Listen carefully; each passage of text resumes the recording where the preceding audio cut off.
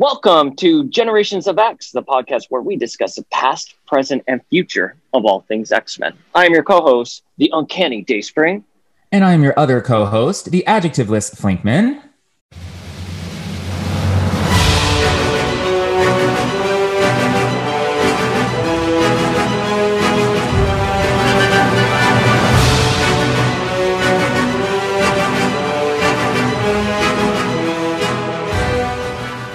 A few things that we need to discuss before we get into our recap and reviews.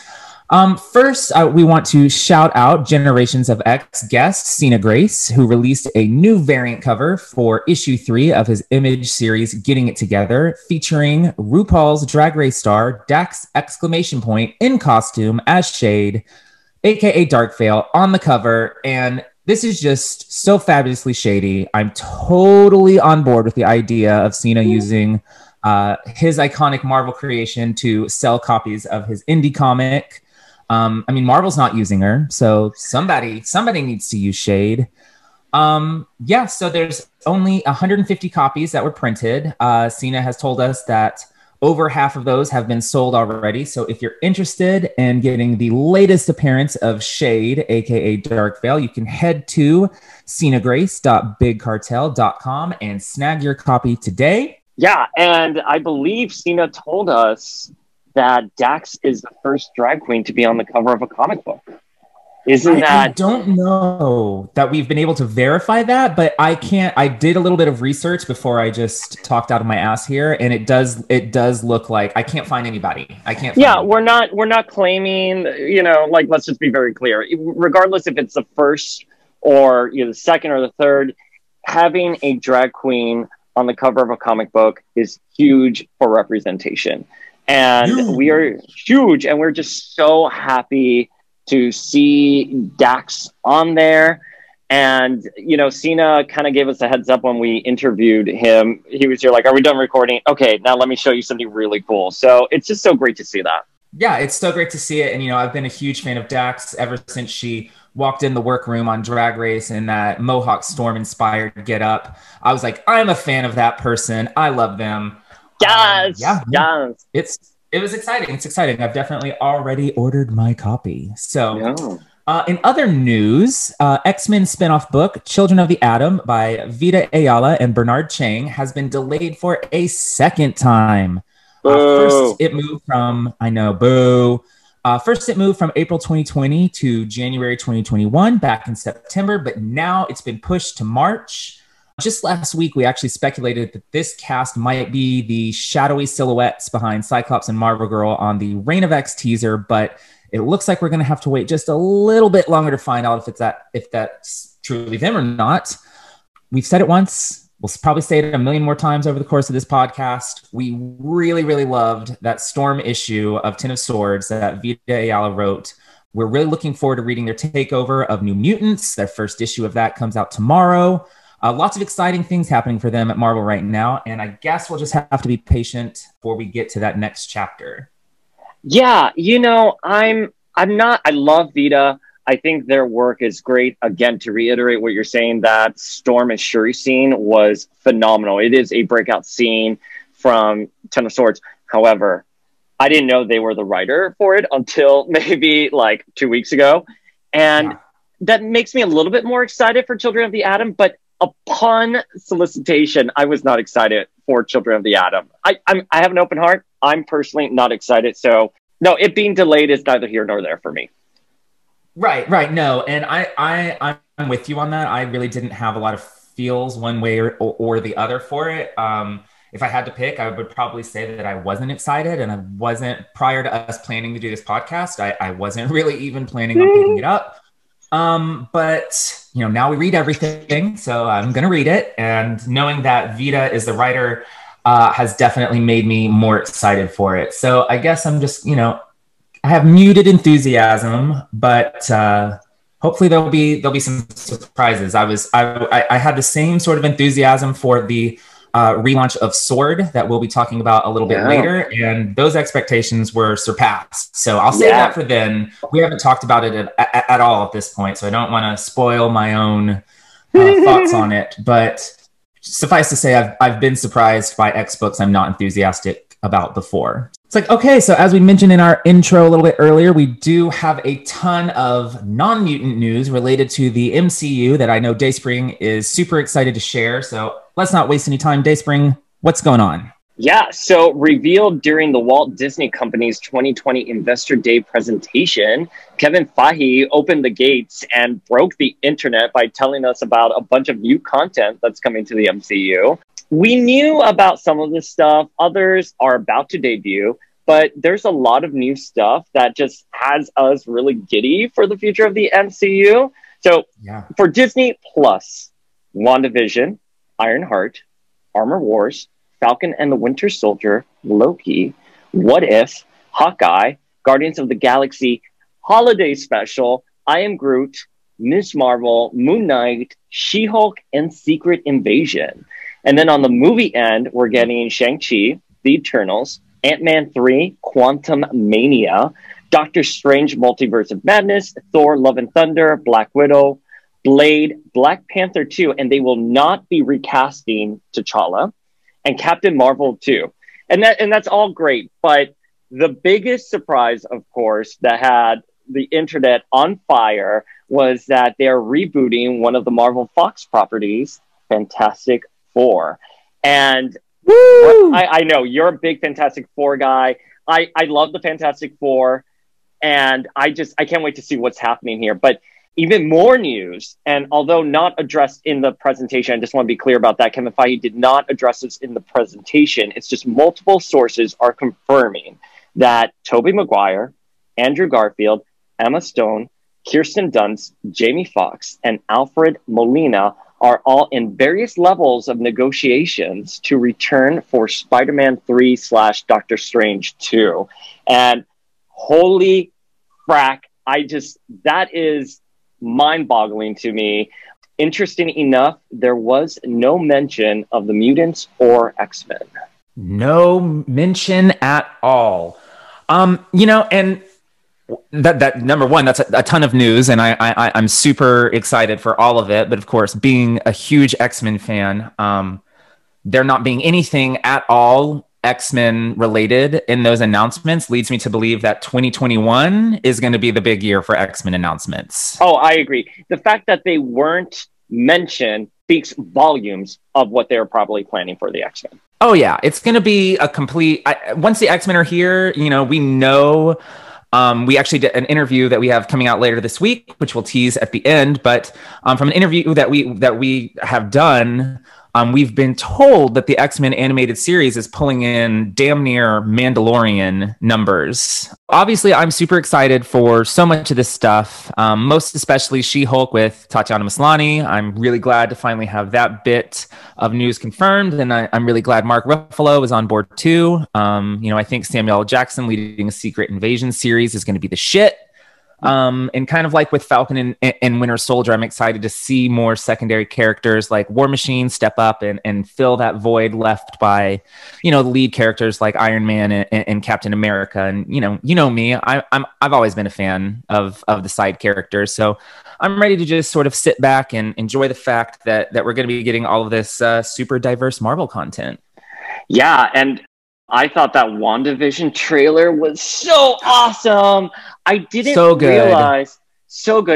realize the quality of storytelling and cinematic magic they were going to bring to this. And regardless of how we feel about Wanda personally, because that could be a little schism between us, I think it's good television, looks so good. But I'm so excited for Emma Stone to be coming back. I think, oh my gosh, is she going to be Spider-Gwen? That for me would just be boom there. Well, obviously I would love to see Emma Stone as Spider-Gwen, but she's currently pregnant. So I'm not sure if they're filming now how that would work. Yeah, well, is she filming? I don't know if she's coming back for Doctor Strange 2, which is filming later this year, or for Spider-Man. The reports have been unclear. But hey, Gal Gadot did it. She was pregnant. Yeah. And Halle Berry was flying around on a wire for Days of Future Past. So definitely, I'm not saying that, pregnancy is going to hinder it. I'm just wondering if it'll happen. We'll see. No, it's a safety concern. It's a legit safety concern. But yeah, let's see where it goes. I'm excited. Let's see. I would love it. Well, yeah, that's obviously a lot of freaking news, and certainly the potential for all these Spider-Man legacy actors returning for a shot in the MCU is definitely exciting. But we are, of course, an X-Men podcast. I don't know if you know that. Are we? Oh my God, we are. We are. Yeah, so I do want to sort of dive in and speculate whether, all of this returning cast has any implications for the MCU debut of the Mutants. So let's just sort of talk about it and start there. What do you think? We know we're getting MCU Deadpool. Deadpool 3 has been announced, and presumably most of that cast will be left intact. But what do you think this means for like people from the team movies? Do you think we're going to be seeing folks like Hugh Jackman or James McAvoy in Doctor Strange too? Well, here's the thing. I think, yes.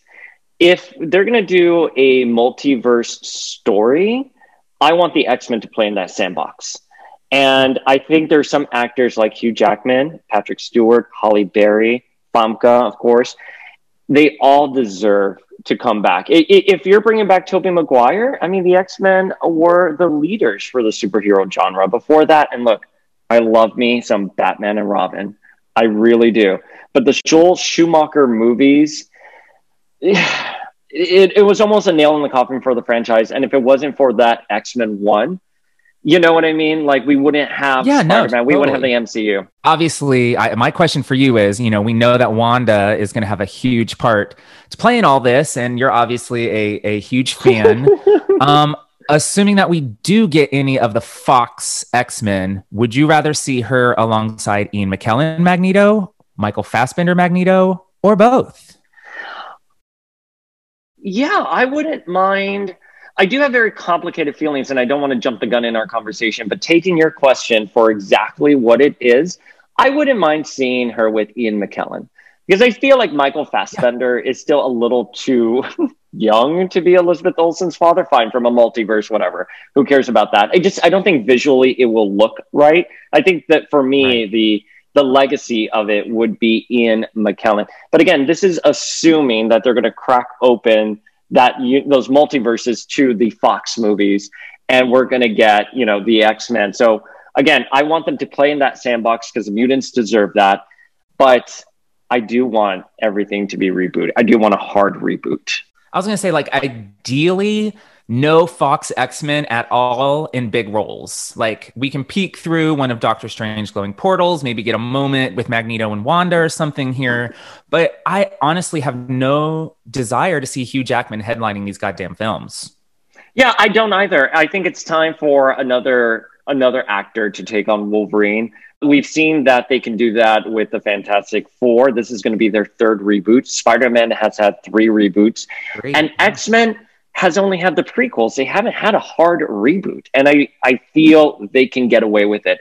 There's no reason why we need to have Hugh Jackman around for like 10 films and everyone worrying, oh my God, is he getting too old for the role? Blah, blah, blah. Even though it's absurd because Hugh Jackman looks wonderful. But, I think we should get the mutants a fresh start. Yeah. And I mean, we've already done Old Man Logan, so we can't we can't do that. And we've done Days of Future Past. We can't do that. So like the old Wolverine stories at this point have been told. So we don't need that from Hugh Jackman.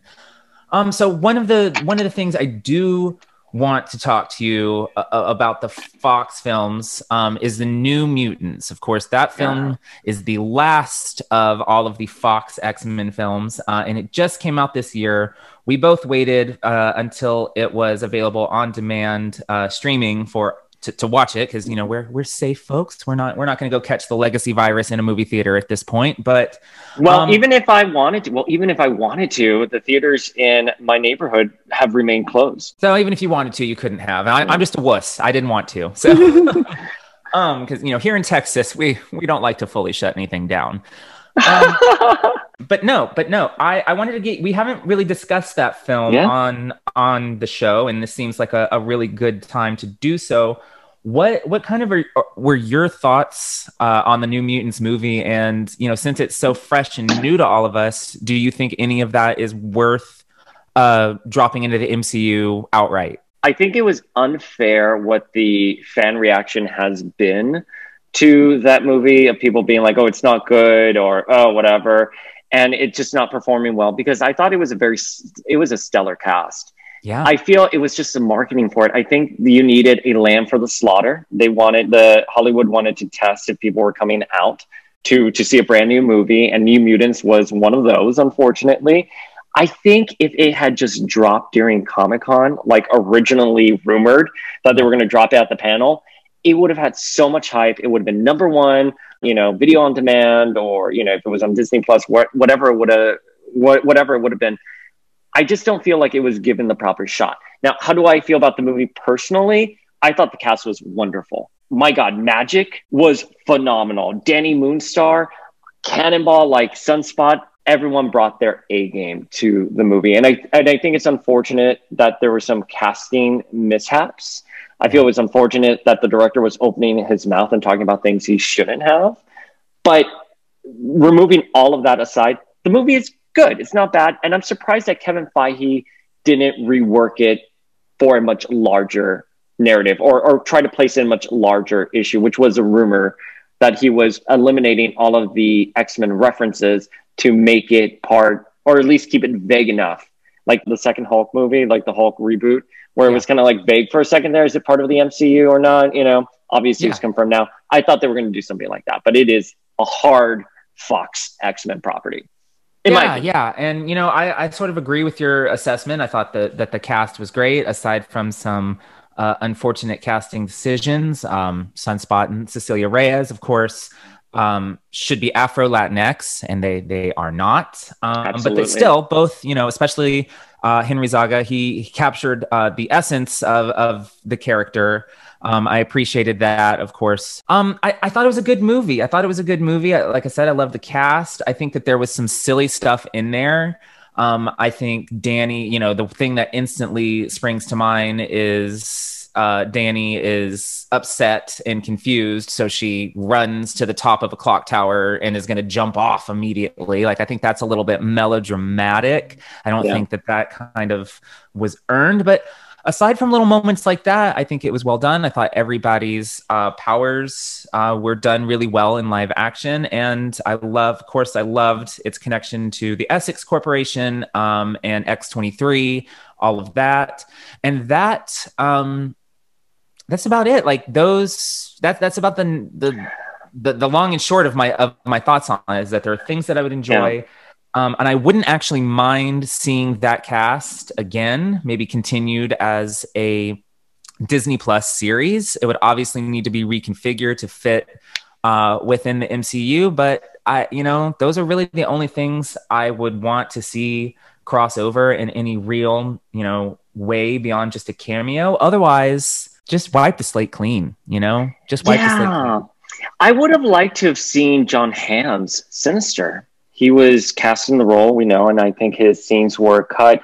Looking at the movie, there were some big plot holes that I didn't quite understand. Like, why didn't Magik just teleport out, from the facilities? I mean, I think the obvious answer is that Dr. Reyes, her powers were greater than theirs. So that's fine. But even when she was knocked out, why were the shields still up? Stuff like that. You hit it on the nail there. When Danny went to the clock tower to commit suicide, it wasn't an earned plot point, and it just felt melodramatic. But that all being said, I feel like this was a great first draft. If they would have just gone in, done another draft, I thought the cast was great. It was a fun movie. I wish it had come out in July during Comic-Con, and it would have been like a fan service. Like, would have repositioned this as, hey, this is the last Fox movie.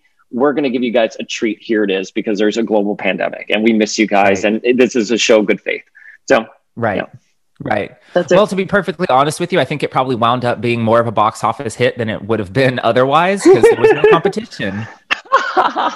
Yeah, I follow a lot of the movie industry, actually, and a lot of people were like, yeah, there was no competition, but that means there's no race. I think it pulled in, I'm forgetting the numbers it pulled in, but it wasn't good, and I just wish it wasn't the lamb that was being slaughtered for Hollywood. Right. It deserved a little better. We're saying, so the final verdict on New Mutants is we could take it or leave it in the MCU. I really want to see Anya Taylor-Joy back. You know what? I'm going to be very fiercely defensive of that. I thought she was great. According to IMDb Pro, she is number 1 on the starometer right now. She's having her minute. You know, Disney's going to have a little bit of a more difficult time bringing her back for any future installments after Queen's Gambit, I think. Yeah, I'm sure there's some executive right now who's, you know, blowing up someone's, you know, inbox on how to get her back, because she's having her moment, and well-deserved. I like her a lot. Well-deserved. Yeah, I definitely loved her as well. So moving back to the broader topic of existing Fox X-Men in the MCU, if you could pick 3 characters to cameo in the MCU, and I'm talking just a cameo because, again, we have established we don't have any desire to have these guys as headliners. What 3 characters, and I know at least 1, maybe 2, would you like to see? Okay. I love this question, and I'm going to give you a really big answer. So I feel that the people who deserve it, the people who truly deserve it, are Hugh Jackman and Halle Berry. I think they were kind of like the faces of the franchise, you know, in addition to Ian McKellen and Patrick Stewart. But I feel like Wolverine and Storm, they're very visible and they have that star power. So I would love them to come in, maybe during Doctor Strange, Spider-Man, who the fuck cares? I don't care where they show up, just I want them in there. And I want everything to just get so blown out of proportion that reality is literally breaking apart and the world goes white hot. And Famke, as White Phoenix, has to come in and restore the MCU. That's how Boom, right there. That sounds phenomenal. You know, I knew that Famke was going to be at the top of your list. You kept me waiting there. You gave me Hugh Jackman and Halle Berry first. I'm like, where are we going with this? But I agree with those choices. I think Halle Berry is a kind of a controversial choice. Just because she's not beloved in the role of Storm at all. But she's not beloved, and I said this the other day to someone. I get it. It was, you know, it wasn't Storm on screen. It wasn't Halle Berry's interpretation of Storm. It's Halle Berry as Storm. And she was a woman of color. She led a franchise. I'm very proud of that fact for her. And I feel like other male superstars like Ryan Reynolds and like Tom Cruise all can get away with that. The writers had no idea what to do with her. And none. And, you know, by the time we got to X3, her star power had just grown to a point that it was a J-Law thing where they have to make her front and center. But I think Kevin Feige could give a second opportunity for her. And I think she has that star power, at least to draw in curiosity. Again, but I mean, I would have Patrick Stewart and Ian McKellen as well, but I'm just thinking Hugh Jackman, just X-Men who are going to fight, Hugh Jackman, Halle Berry. And then Jean saving the world. Famke saving everything. If it were me, I agree with your 3 picks, Halle, Hugh, and Famke. I would add James Marsden to the list. Oh, James. He never got anything to do as Cyclops. So if there is a charge of the original Fox X-Men leading into battle or something, it should absolutely be James Marsden, Cyclops, leading that. And just overall, I think the cast of the first X-Men live action film, I think all of those actors, if we're going to reference those films, those are like the 6 actors I would like to see. Hugh, Halle, Famke, James, Ian, Patrick, maybe Rebecca Romijn. She never really got anything to do as Mystique. I'd say you give me those 7 people in a cameo, show them a big battle between those X-Men and that faction of the Brotherhood. That would be the perfect little cameo for me. I would throw in Anna Paquin because I feel that Rogue started off as this bashful teenager and should have had growth throughout the movies. And I think Anna Paquin has the acting chops and to portray a very sassy Southern belle, like her role in True Blood. So I would have loved to have seen that evolution. I thought we were going to get a glimpse of that in Days of Future Past, not an extension of who she was. And I feel Rogue was mismanaged, and you had a fantastic actress So I would also throw Rogue in there. I wouldn't throw Rogue in there just because we would have to establish that the character has grown and changed. And since I only want these to be like cameos, I take her, leave her, take her, leave her. Wait. Can we talk about cameos? Can you imagine? Wait, can you imagine if Doctor Strange opened up his portal and Finola Hughes in her wig and thigh-high boots came? I would drop dead. I mean, well, depending, if I'm in the theater, I'll drop dead in the theater, but chances are I might be home on my couch. I would just fall over dead wherever I was. I would live for that moment. The only thing I will say is if they're going to bring back Finola and Halle, my God, get them some better wigs. Come on, get them some better wigs. Monstrosities. So that's pretty much my thoughts on it. You know, like in a nutshell, recast them for the main story, open a portal to the original cast, let them wave at the camera, and let's move on. Let's put these Fox X-Men films in the rear view where I believe they belong. And listeners listening at home, if you have any ideas on who you want to see come back into the MCU. I know we asked on our Instagram, but feel free to DM us. Give us your thoughts. We love talking to all of you, and we want to hear some of your fan theories. Shall we dive into some reviews? I'm so excited for this week's books. Absolute 100 to what you are too? Oh, I'm so excited. I'm so excited. I'm glad you're really excited because last night I couldn't sleep thinking about us recording and like everything I wanted to say. Is that why you're so slow and tired this morning? I hit the bottle last night with my primos. So well, let's get you some coffee and dive into it, shall we? So, to be perfectly honest with you all, I kind of feel like the old lady from Titanic right now because, like, if you asked me how long I've been waiting for this issue of Marauders, I would look at you and be like, it's been 84 years. But I digress. No further waiting is required. So, let's dive right into it. We are discussing Marauders number 16, written by Jerry Dugan, with art by Stefano Caselli and colors by Edgar Delgado. And you guys, the recap for this issue tells you everything you need to know about what we're going to be doing here today. Kate Pryde was murdered. Sebastian Shaw did it. Time for the Red and White Queens to take the Black King. Love it. I love a good succinct intro. It's all. So here we go. We open to a conversation between Storm and Bishop in his fabulous red costume. Bishop presents Storm with evidence he recovered from Kate's remains that suggest it was Sebastian Shaw who killed her. Obviously, Storm has major history with both characters and has always been incredibly maternal to Kate, so it looks like there's going to be another new player added to our long-brewing revenge plot. Jumping ahead to a wide shot of Hellfire Bay with Emma and Kate arriving at the gates of Blackstone via fabulous horseback. The tournament may have pushed this confrontation, but today there will be a reckoning at Hellfire Bay. Inside Blackstone, Shaw is enjoying an evening alone with his whiskey when he is rudely interrupted by a knock at the door and 2 punches to the face, courtesy of our Red Queen. No need to open the door, dear Sebastian. Emma and Kate will be happy to hold hands and phase through it.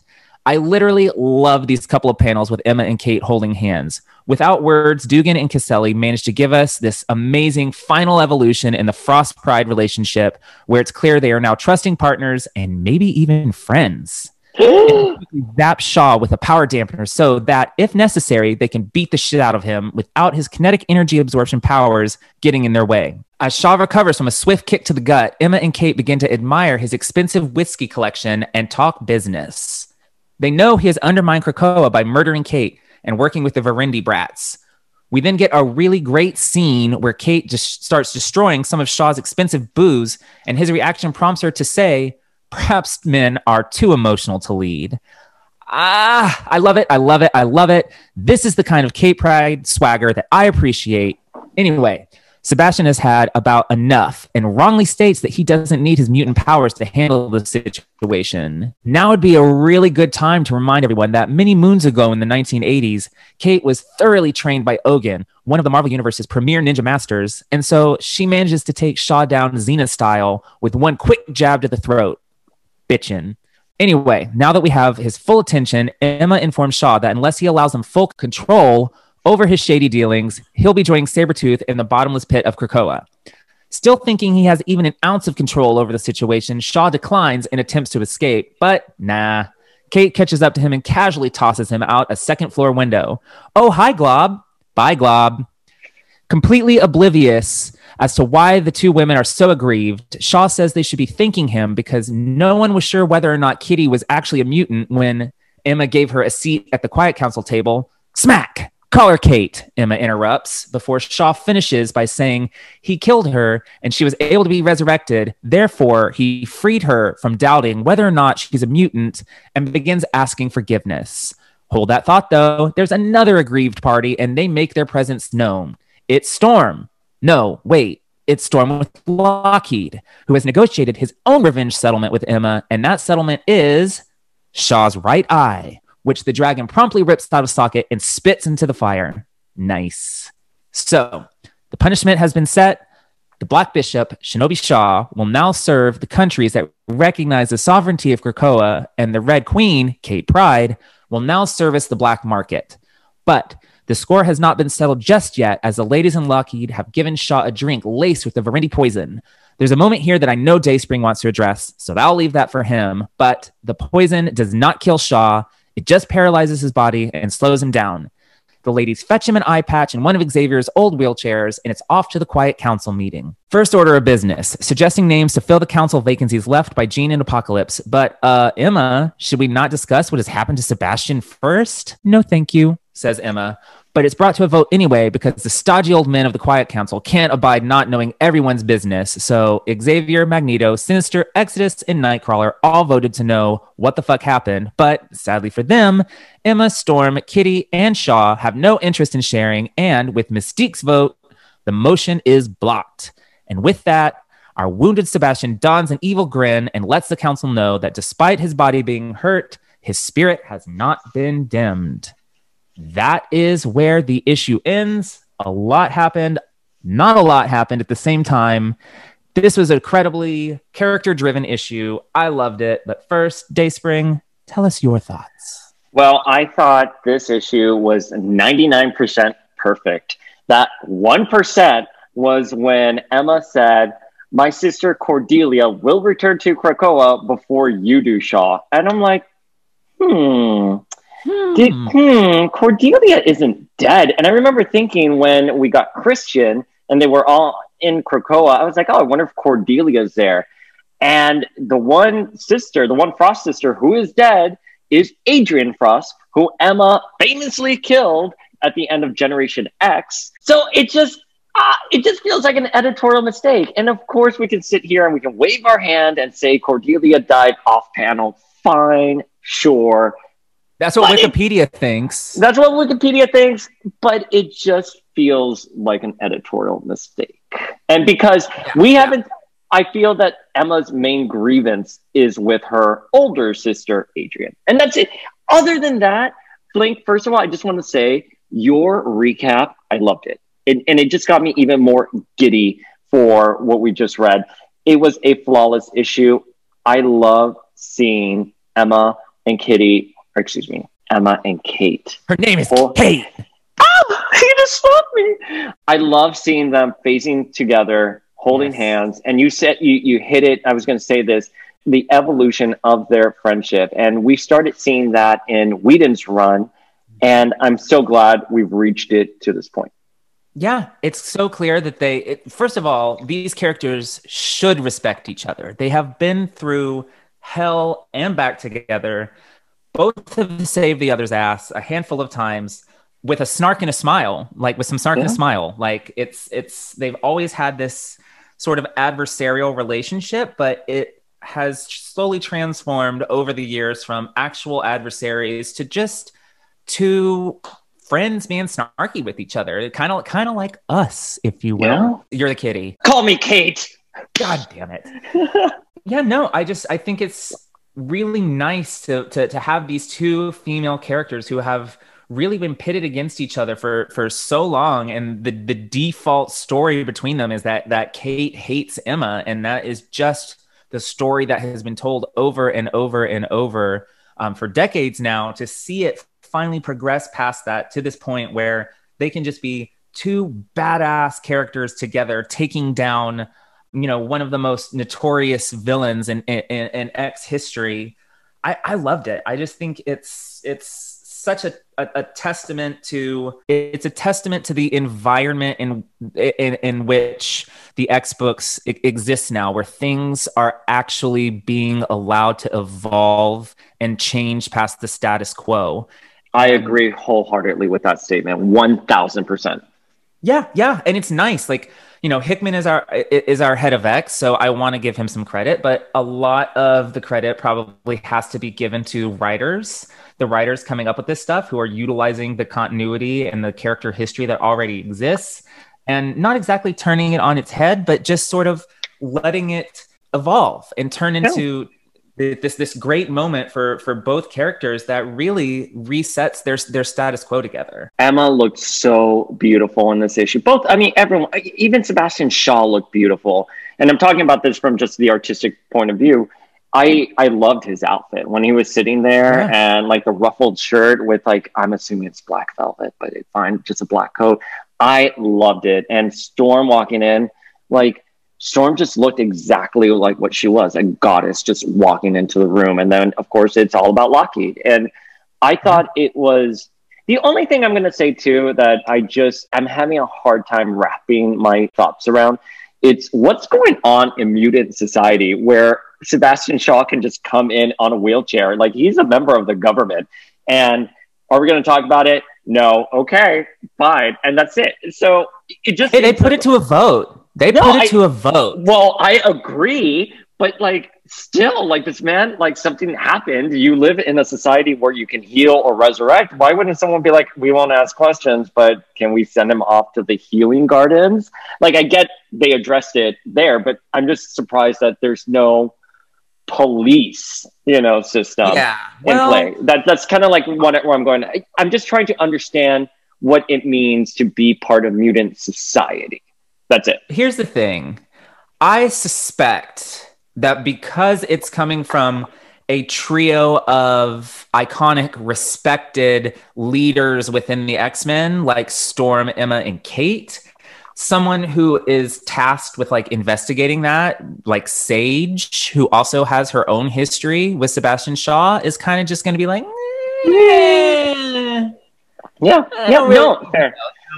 I don't think an investigation into that would get too far. But before we get too far from it, we've talked a lot about the progression of Kate and Emma. I do want to add in that Storm herself has a very storied history with Emma, and we've gotten some examples of them working together over the years since Emma has become an X-Man. But this is like the first example of Storm and Emma working together where I don't feel like Storm is kind of an unwilling participant in it. She wants to be here. She wants to be on this team. She wants to help these two women seek retribution against Shaw.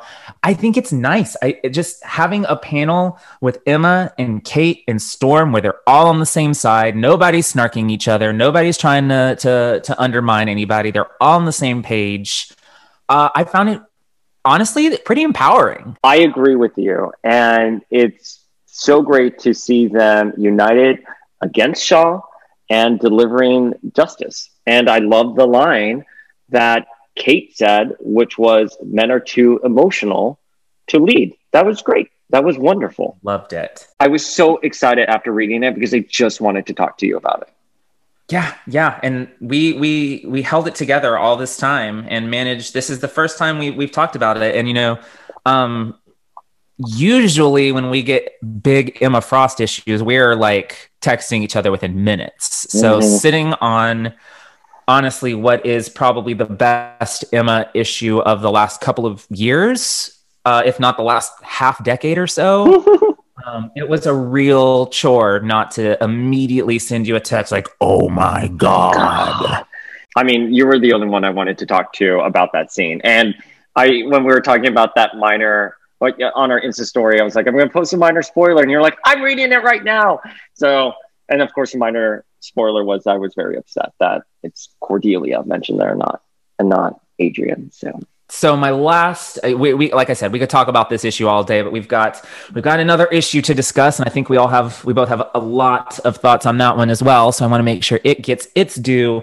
The last thing I want to pose about this is about that little Cordelia mistake. Do you think that they are going to fix that in future printings or in the trade, or do you think our editorial is just going to roll with it and Cordelia is going to be dead now? I feel like they haven't ever revised things, even when they come out in trades or digital release. Maybe grammatical errors.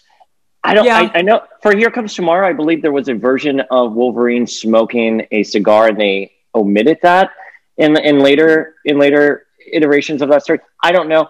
But to answer your question, I think Cordelia has now died off panel.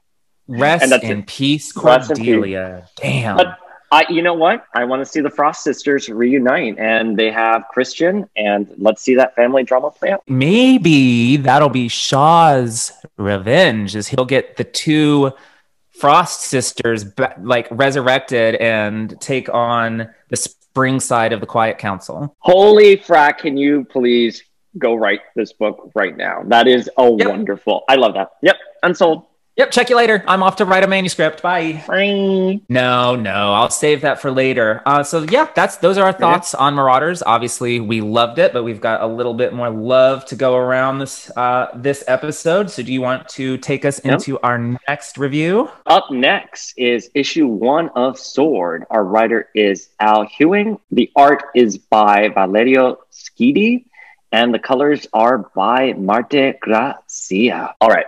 So the issue kicks off with a quote from Abigail Brand, which reads, "This is what comes next."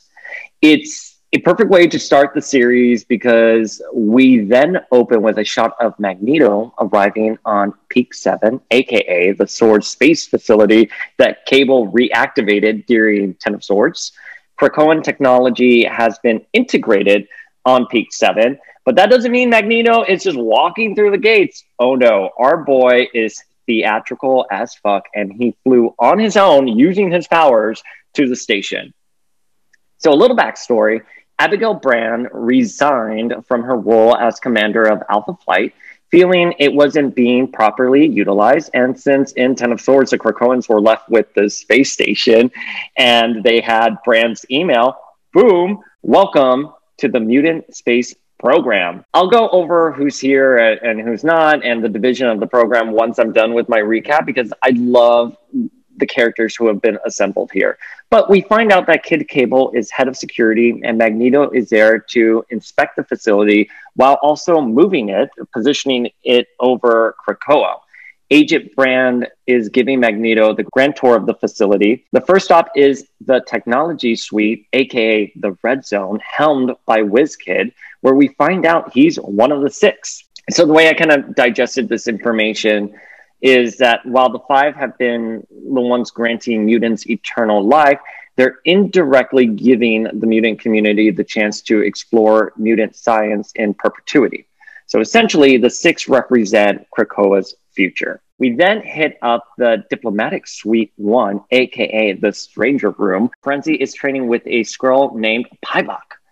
Frenzy asks if Peak 7 should expect a visit from the Skrull Emperor himself, aka Hulkling, and he says he's working on it, but there are certain issues that need to be ironed out. And Magneto is like confused. He's here like, what do you mean, some issues? And Agent Brand explains that the Kree-Skrull alliance has made those civilizations equal to the galactic might of the Shi'ar Empire.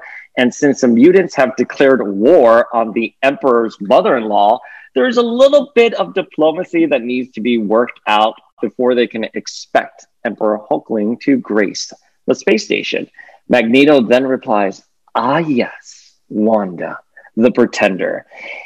The Pretender is so cold, man. Like, that was once your daughter, but at the very least, one of your founding Brotherhood members. So, yeah, no love for Wanda. And then the best part of this fucking issue happens. We hear someone shout out, "Lord Magneto," and it's Fabian Cortez. Agent Brand throws major shade at him, apologizing to Magneto, saying it's slim pickings. But the ultimate shade comes from Magneto himself when he says, I remember the ponytail, but what's your name again? And like, Danny, I couldn't believe this scene as it was unfolding. I don't know her. Exactly. Magneto basically just, I don't know her, to her face. I loved it. Magneto Carey over here. We we then head over to the jump suite, aka the launch pad, where we find out the teleport crew is ready to start a mission. Magneto is then floored when he sees Peeper on the station and says they need to get a beer and catch up because Peeper has some suggestions he wants to run by the council. And poor Fabian is so sad, which, you know, Brand says he's finally needed for something and he needs to get into position. So he, Vanisher, Lila Cheney, Amelia Vogt, Blink, and Gateway start syncing their powers. And then we get a data page about mutant technology and how the Fastball special was the first example of mutant technology, and it's evolved to the Five resurrecting the dead. So the question that's posed within this data page is that now that the Five have given mutants an infinite amount of time to explore their technology, what might mutants evolve to? The Six is the first step in answering that question. So this is how the Six work. The first stage circuit, the Six require 5 mid to long range teleporters for a full retrieval. And currently those 5 teleporters are Lila Cheney, Gateway, Vanisher, Amelia Vogt, and who's the fifth? Who's the fifth? Blink? Blink. Blink. Other teleporters can act as a backup like magic. And then we get our second stage circuit, the Six, and they're unified by the control. And the first stage circuit act as an anchor for the guide, allowing him to translocate the thing they're looking for of the second stage circuit while saving his energies for retrieval work. It's all very vague information that's given to us, so we're trying to piece this together. But let me give the breakdowns here. The control is WizKid with Forge as a backup, and he aligns the mutant circuits in operation. The power is Fabian Cortez, who provides the power boost required for the circuit operation, and the backup is unrevealed. The shield is Armor with Skids as a backup, providing shielding for the entire team. The guide is Manifold with no backup assigned. His role is a bit cagey since some of the text is blacked out, but what I inferred, he navigates and forms something once they've arrived at their location. The Eye is Peeper with a backup being Doc, and he's able to see things at a subatomic level. The Foundry, Risque, with Zorn with a Z as backup. Her role is also cagey, but she provides shielding. So the portal opens up and the team goes on their retrieval mission, and there's a narration that explains they're going into the elemental cosmic heart to the secret fires of the White Hot Room, and they're going basically somewhere in the cosmos. And the issue ends with the team coming back, WizKid explaining they broke some laws, but they have what they were looking for, to which Agent Brand takes it, and it's revealed to be that black diamond thingy Storm was holding in the Reign of X promo. So that's where the issue ends. I just want to dive in really quickly to the hierarchy of Peak 7. Our station commander is Agent Brand. Our station technologist is WizKid. Our logistics is Manifold. Our medical energy resources is Fabian Cortez. Our teleport team is Lila Cheney, Gateway, Vanisher, Amelia Vogt, and who else? Did I get everyone again? Did I miss someone? Oh, Blink. Blink, Blink. Our ambassador for Peak 7 is Frenzy. Our ambassador in training is Armor. Kid Cable is security director. Random and Risque are sub-directors of the security team. The psionic analysis is a mystery. Our visual analysis is Peeper. And the galactic ambassador is Pybok. So that's it. That's the issue. I fucking loved this issue so much. But Flink, take it away. What were your thoughts? I loved it as well. Okay. I am always a fan when somebody looks at the bigger picture of what mutants are capable of when they work in tandem together. So pulling together a who's who cast of C and D list mutants and merging their powers together to have them achieve something bigger than any one of them could do alone, much like they did with the five on Krakoa. I love giving these lesser characters something really big to do. Obviously the return of Blink is the biggest bit of news for me, and I want to do a little bit of speculation regarding that momentarily. But I also am a big Frenzy fan, so I'm really, really happy to see her here. I have to give props on the art because her costume is fabulous. Her Holy frack, yes, are both wearing these like almost like 3-piece suit, like really high fashion X-Men costumes. And I love that. I think they look tremendous. And I think it's an interesting idea to sort of, costume these characters based on their rank and position. Fabian Cortez is a executive producer and Frenzy is our main ambassador. So of course they are, dressed really nicely, whereas their subordinates are kind of just wearing like standard leather coat jackets and t-shirts and things like that. So I really like that visual distinction for the characters here. I'm going to be honest, it's been a really, really long time since I've read Exterminators, so I don't have a whole lot of thoughts on the character of WizKid, other than I'm really, really happy to see him. I didn't read Hickman's Avengers, so I know next to nothing about Manifold, but the teleport team is iconic. Lila Cheney, at least one of our mutant pop stars, is being utilized these days. Happy to see her here. Always happy to see Gateway.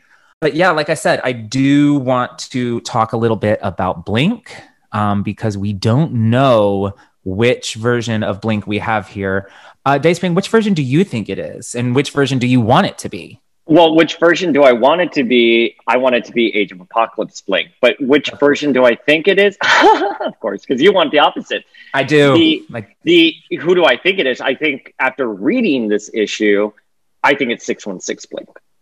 So I think it's 616 Blink, and I want it to be 616 Blink because otherwise, what was the point of undoing her death? They undid her classic death in the Phalanx Covenant for, I'm not going to call Necrosha a cheap shot. It wasn't. It was an entertaining crossover. It's not among my favorites, but Blink really didn't have a lot to do within that crossover. And then her tenure with the New Mutants under Abnett and Lanning was so short-lived that I hardly see a point in her having been resurrected to this point. So I really hope it's her. I hope that they give her something to do.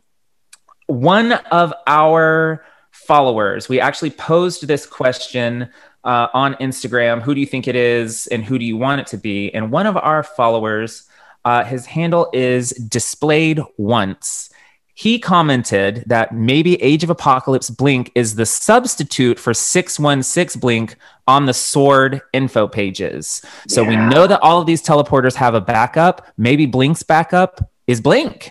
Yeah, I'm 100% down with that. I saw that comment too, and I thought that was genius. And I think that opens the door for larger questions about the resurrection protocols and what constitutes a clone, is an alternate version, 100% different person. Did they get resurrected? I'm 100% down to see a story like that.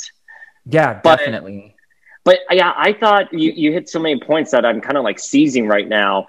And I just want to say I agree with Fabian's look. I thought he looks fucking fabulous. I believe the character claims to be of Spaniard royalty. So I just love him, thinking he's regal as fuck and like no one likes him. And he just has this high opinion of himself. With Frenzy, I think she is also fierce. And I'm so glad to see her back in a meaningful way. We got a glimpse of what a great character she was during Mike Carey's run, is specifically in Age of X.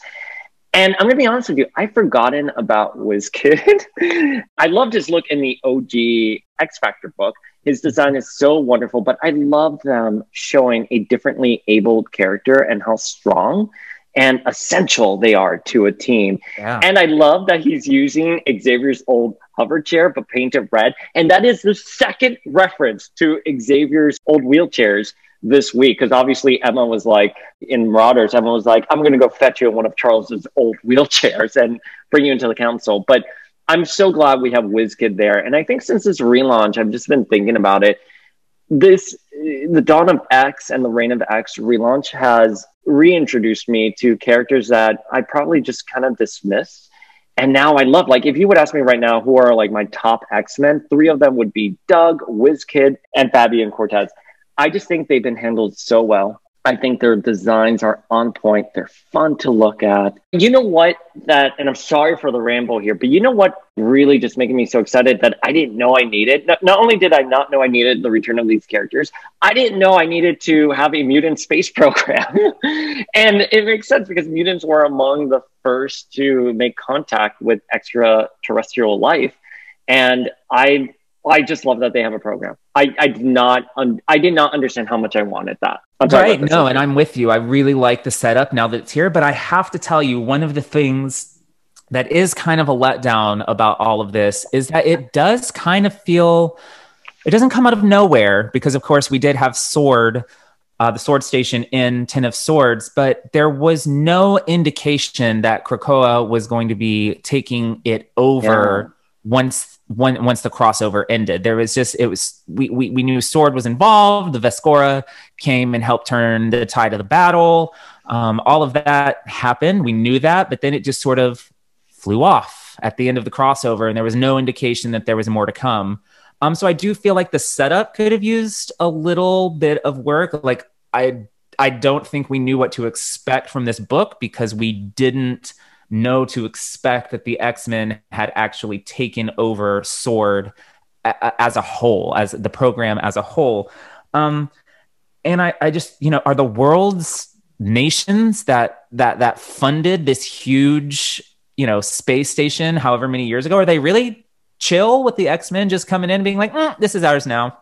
Well, so I love that you brought up that point, because one of the things I think this issue did was crack open how the rest of the world, or how the rest of the galaxy sees the X-Men. And I kind of like seeing, well, let's not say X-Men, the Krakoans. I kind of like seeing that.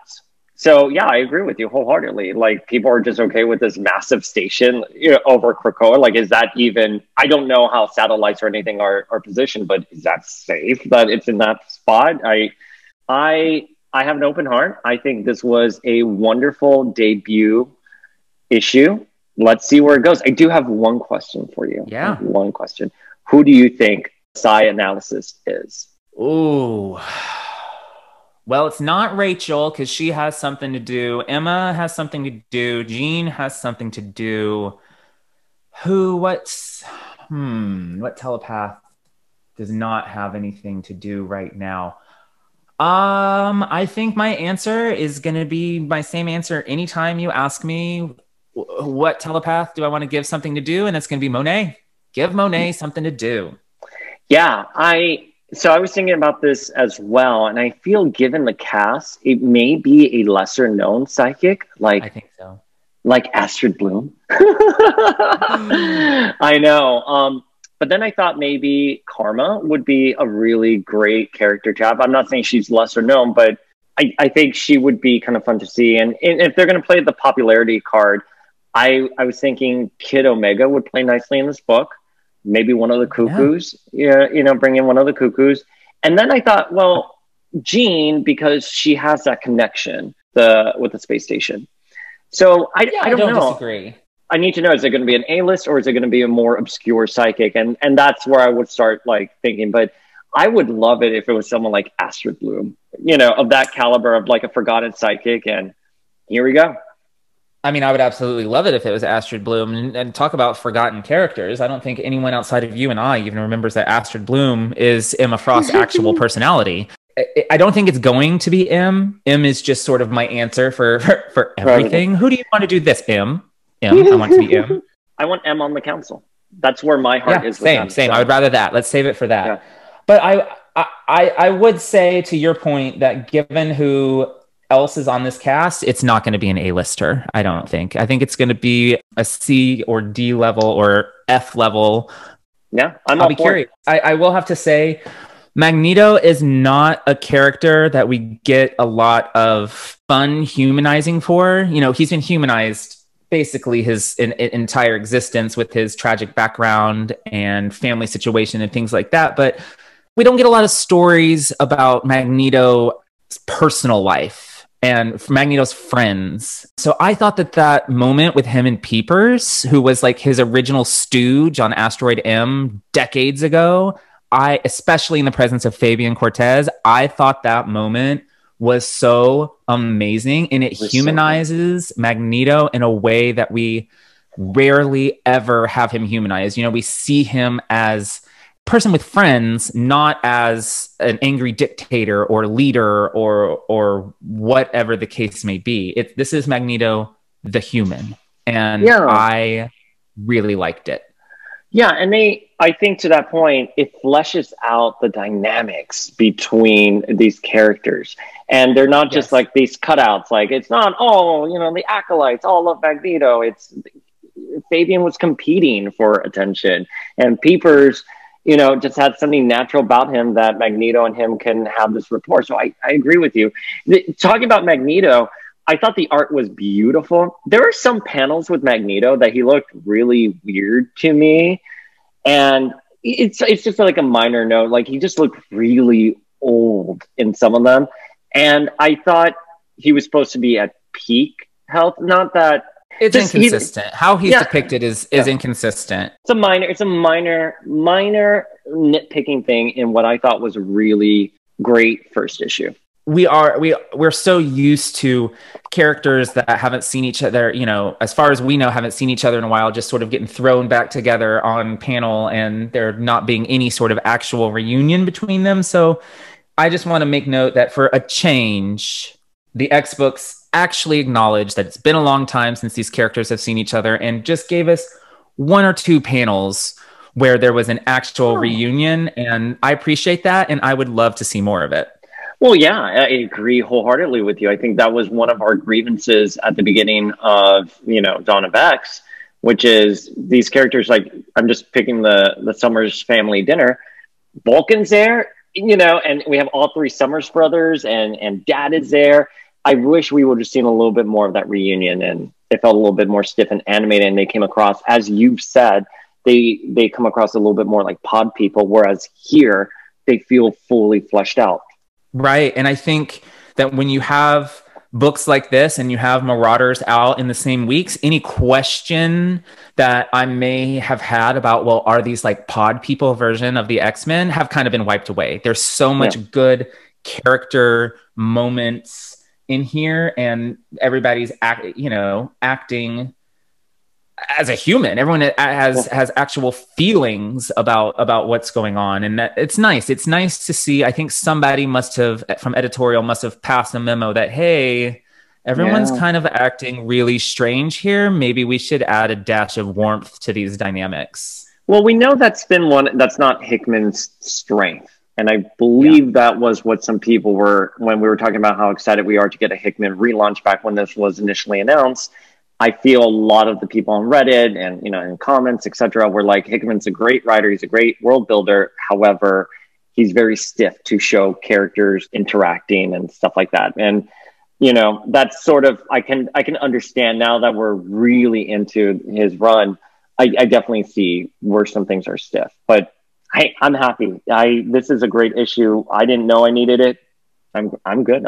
I'm golden. I'm smiling. Same. Yeah, this is one that I wasn't necessarily even planning on buying, because it's kind of outside of the remit of the usual X-Men books, but it's far more X-Men-y than I thought it was going to be, and it has far more characters that I care about than maybe the solicits led me to believe. So I'm stoked. I'm stoked to see where this goes. Speaking of where it's going to go, I do have one final thought for you. Yeah, go for it. So after our last page, splash page scene with our full cast staring straight into the camera with Bran holding that little black pyramid-y thing. We have one more page with a quote from none other than Victor Von Doom. You have stolen the fire from heaven to hold in your hands. How could I object? I have done the same myself with one significant difference. I wore gloves. Be careful.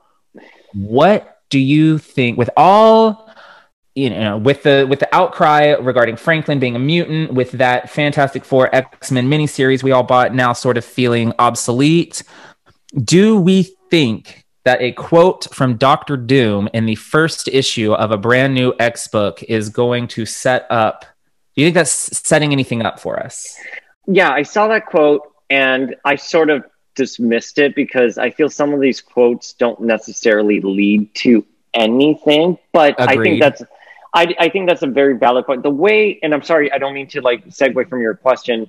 The only thing that I, at the end of this issue, speculated who can show up was that Storm is holding that Black Diamond Pyramid thing in the Reign of X promo. So I wonder if she's going to come in eventually. But to the question of the Fantastic Four, I would love it. I think that makes sense organically, given that Hickman wrote that story for Dr. Doom. I would love to see it. That was certainly, the stakes are incredibly high if Dr. Doom is going to show up. But the pessimist in me is going to say no. I don't. The quotes a lot of these quotes just feel obsolete to me. I want it to, but I don't think so. I don't disagree. A lot of these quotes have definitely proven to be, somewhat random and not exactly meaningful. But you actually bring up a really good point that I hadn't considered. It is Storm holding it in the Reign of X teaser, and Storm, of course, has huge history with Dr. Doom.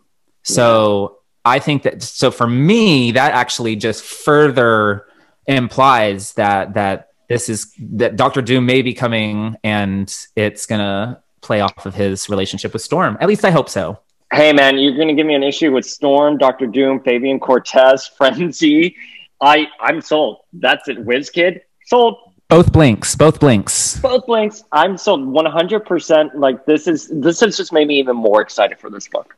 Yeah, I'm really, really looking forward to where this is going. Al Ewing is one of those writers who he's not usually placed on books that I follow long term, but I've read some of his miniseries. I've given his Loki a shot. I read that for a while, and he's never let me down.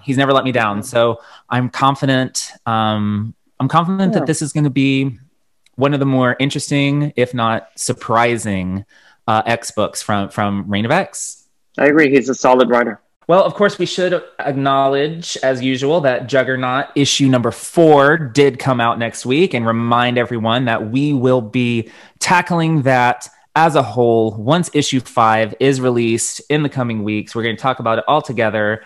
I don't even have any previews or hints for you because I haven't actually read it yet, because I kind of want to read it all together so that I can have it fresh in mind. But I am looking forward to discussing that with you all and seeing what Juggernaut's role might be in Reign of X. It's a great book. If you haven't, pick it up. Yeah, it's a really great book, and we'll discuss it. And then this week we have another interview landing, which, Flink, do you want to introduce? My God, I'm so excited. I'm so excited. Like, you guys have no idea. I have been on an X-Men the Animated Series high for the last month. Not just from interviewing the Leewalds, but making the clips of the Leewalds and reliving that interview, which was so amazing. So we wanted to just sort of carry that forward. So we will be welcoming the incredible Larry Houston, who served as the storyboard artist and co-director for Pride of the X-Men, as well as producing and directing the iconic animated series alongside the Leewalds. It's a great interview. It's going to be 2 parts. We're going to have that first part focusing on Pride of the X-Men, dropping on Thursday, just a couple of days from now, with the second part dropping shortly after. And again, this interview was amazing. We had such a great time talking to Larry. We could have talked to him all day, and I really, really can't wait to share it with you guys. We got a lot of great, maybe even exclusive information to share with you.